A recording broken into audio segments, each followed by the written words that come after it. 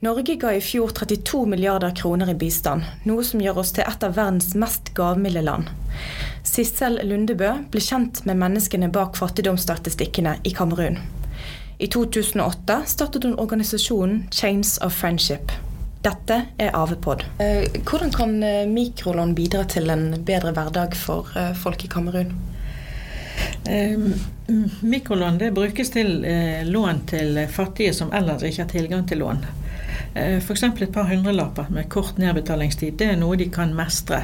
Og så kan det gjentas og utvides i takt med at de føler de mestrer det. Det jeg har erfaring med det at det brukes til å investere i inntektsprosjekt for å bedre hele familien sin økonomi. Ja. Men kort, hva mikrolån for noe? Ja, det små lån som kan være bare på noen hundrelapper. Så betaler de det raskt ned, og så investerer de i noe som kan gi de inntekt. De kan ha mer såkorn, de kan ha mer dyrehold, eller de kan ha helt andre typer forretningsideer som de kan investere i.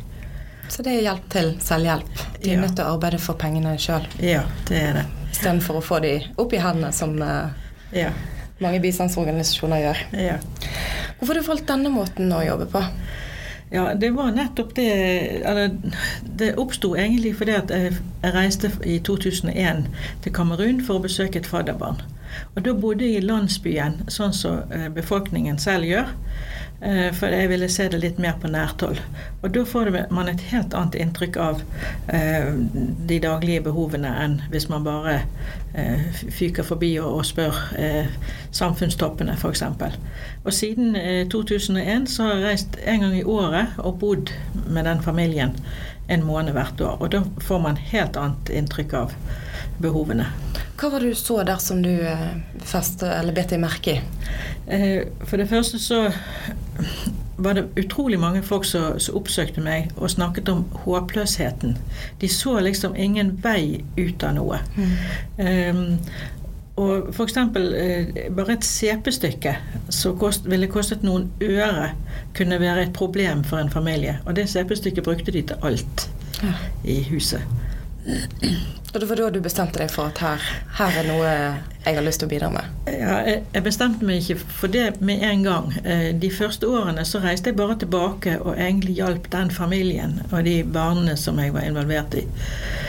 Men når man har bare 2 hender og en lommebok, som jeg pleier å si, så fant jeg til slutt ut at vi må gjøre noe mer så vi kan hjelpe hele lokalsamfunnet her.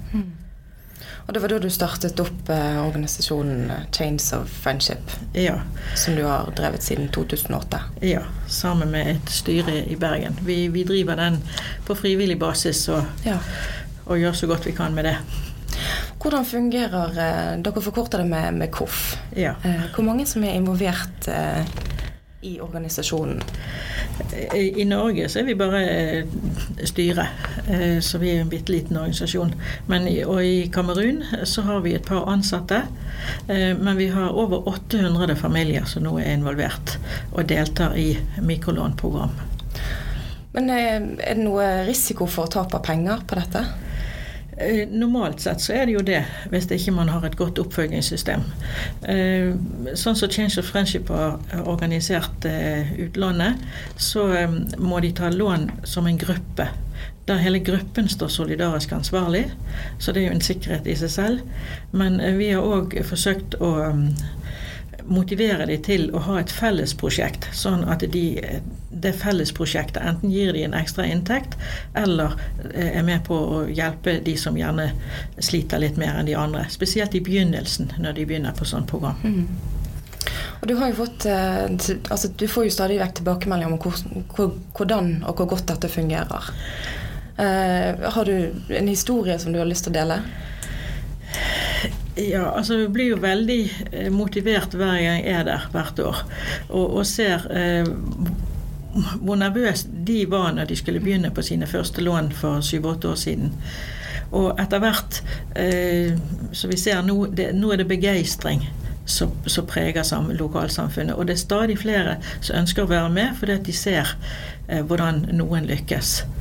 Så det kommer stadig vekk nye familier og nye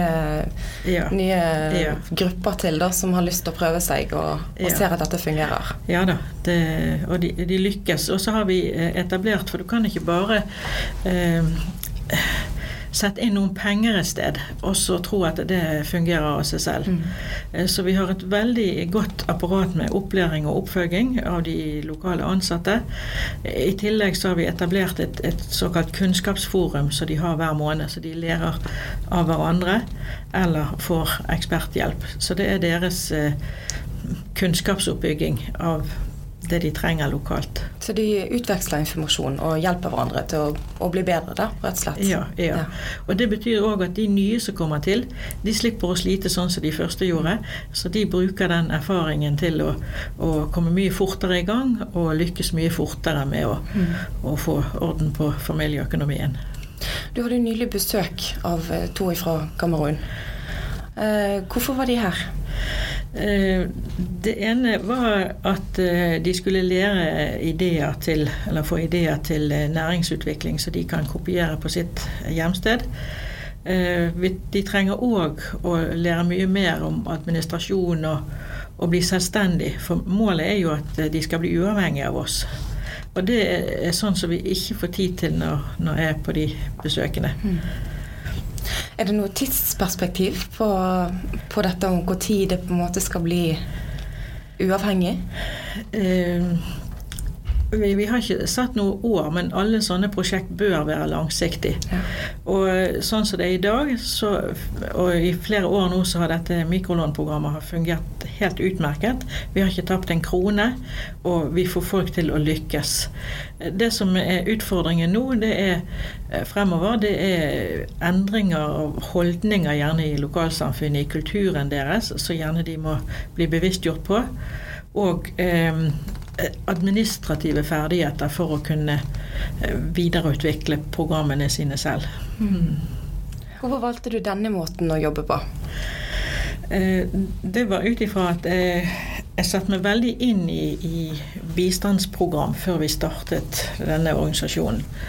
Og det vi så var at det var så mye som gikk gjennom offentlige kanaler og var veldig vanskelig å spore resultat. Og når man da gir gaver og gaver i årevis, så får du et samfunn der de passiv avventende til å få hjelp. Og det ser vi veldig tydelige eksempler på nå når vi kommer nærmere inn på folkene der. I stedet for så valgte vi å gjøre noe med årsakene til at de hadde de problemene, at de manglet alt av basic behov for barna på skole og sånn. Det jo fordi at de ikke har inntekt. Ja, for tilbudene de der, men folk har ikke penger eller økonomi til å bruke tilbudene. Jeg hadde hørt alltid når det var snakk om å gi noe til bistandsarbeid, så var det alltid snakk om at det måtte mer skoler til og helsetilbud og sånne ting. Men det var massevis ut av det. Og det har jeg også funnet ut at det i veldig mange utviklingsland. Men problemet at når folk fattige og ikke har kontanter i omløp, så har ikke de råd til å bruke disse tilbudene. Og det hemmer all utvikling, egentlig, for de selv. Og de familiene som nå har tatt opp mikrolån i Kamerun, mange av de har nå råd til å sende barna sine på skole. Ja. Og de har råd til å bruke helsetjenester, de har råd til å gå til lege. Ja. Ser du forskjell nå fra når dere startet opp? Ja, vi har måling. Sånn at når grupper starter i vårt program, så må de uttale seg selv om hvilke fattigdomskriterier de har. Og så måler vi gradvis etter hvert så de utvikler sin egen økonomi om hvordan de bedrer disse forholdene. Og vi har jo, for eksempel så var det jo bare 7% som sa at de hadde nok mat når de begynte. Og nå det i hvert fall over 50% som sier at de har det. Det jo en fantastisk utvikling. Ja. Og var det 20% som bekreftet at de hadde råd til å la barna gå på skole, eller i hvert fall fullføre skole. Og nå det over 50%. Veldig bra. Ja. Du hadde jo besøk for ikke så veldig lenge siden av 2 stykker fra Kamerun. Hvordan kom de inn i prosjektet, og hvordan har hjulpet de? Francis som var på besøk her, han leder det lokale KOF-kontoret i Kamerun, og han har vært med fra starten. Og det var utifra hva vi så at han fungerte i lokalsamfunnet. Så det har vært et unikum å ha han lokalt. Magdalene, som også var på besøk her nå, hun var først med i en lånegruppe. I tillegg så var hun sekretær og veldig aktiv i dette kunnskapsforumet. Så vi trengte en til som kunne jobbe på kontoret, pluss være med rundt og følge opp lånegruppene. Og Magdalene, hun var jo, begynte som lånetaker. Ja. Men hun fortalte jo også at hun hadde tatt seg råd til å kjøpe moped til sønnen sin. Ja, hun har både barn og barnebarn og voksne barn, og selv om de har gått på skole, så er det veldig vanskelig å skaffe seg arbeidsplasser, så hun har investert i en motorsykkel til sønnen sin, så han driver sånn motorsykkeltaxi, og da hjelper han hele familien. Ja. Så han tjener penger selv nå med takket være hennes investering. Ja. Hvilke prosjekter er det pengene investeres i? Ja, nå er jo dette et landbruksområde, så veldig mange de investerer gjerne i å utvide hva de kan dyrke på åkrene sine. Gjerne også mer allsidig mat, sånn at de får mer varierende næring. I tillegg så kan de opprette husdyr, så de kan øke og selge, eller nå nylig så er de også blitt økende å lage sånn fiskeoppdrettsdammer, så de graver ut selv. Ja, fantastisk. Og det har jo vært på besøk på Askøy og fått kunnskap om den type næring. Ja, vi var på Strømsnes akvakultur og fikk fantastisk omvisning der, og de som var på besøk var veldig imponert over anlegget der. Dere var andre steder også? Ja, vi var på Bakstehuset, og da ble de utrolig imponert av den steinovnen. Så der tror jeg det blir mange i Kamerun som kommer til å lage sånne steinovner og drive lokale bakerier. Men de var vel også på gjenbruksstasjonen? Og der fikk de seg litt sjokk? Ja, vi var egentlig bare på gjennomtur raskt på en miljøstasjon for jeg skulle vise hvordan vi sorterer for gjenbruk. Men de ble veldig sjokkert over alt vi koster. Og spesielt disse store containerne med madrasser. Ja. De ble nesten på gråten, for de så hva vi kaster, så de ville ha kjempegod bruk for. Mange har ikke madrasser engang. Nei, det er jo noe vi må tenke over, hva vi faktisk hiver fra oss, som kunne sikkert fullt brukenes. Ja, og det får man også et forhold til når man er så mye tett på folk som har de utfordringene som man har i utviklingsland i dag. Hva man egentlig bruker energien på her i Norge. For vi har jo egentlig et av de beste velferdssamfunnene vi har. Så hvis folk her snakker om at vi mangler det og det i Norge, ja, vi har ikke 100% på alt her.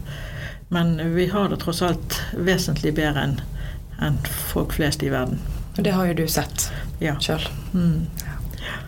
Takk for at du kom og fortalte og delte historien med oss. Ja, og takk for at vi fikk komme og fortelle vår historie. Askøyværingens podcast AV-pod laget av vår redaksjon på Kleppstø. Her tar vi for oss viktige og uviktige hendelser som skjer på Askøy. Vi inviterer kilder for å snakke om hendelser, og vi gir våre lesere et innblikk i hvordan vi tenker når vi lager vanskelige saker.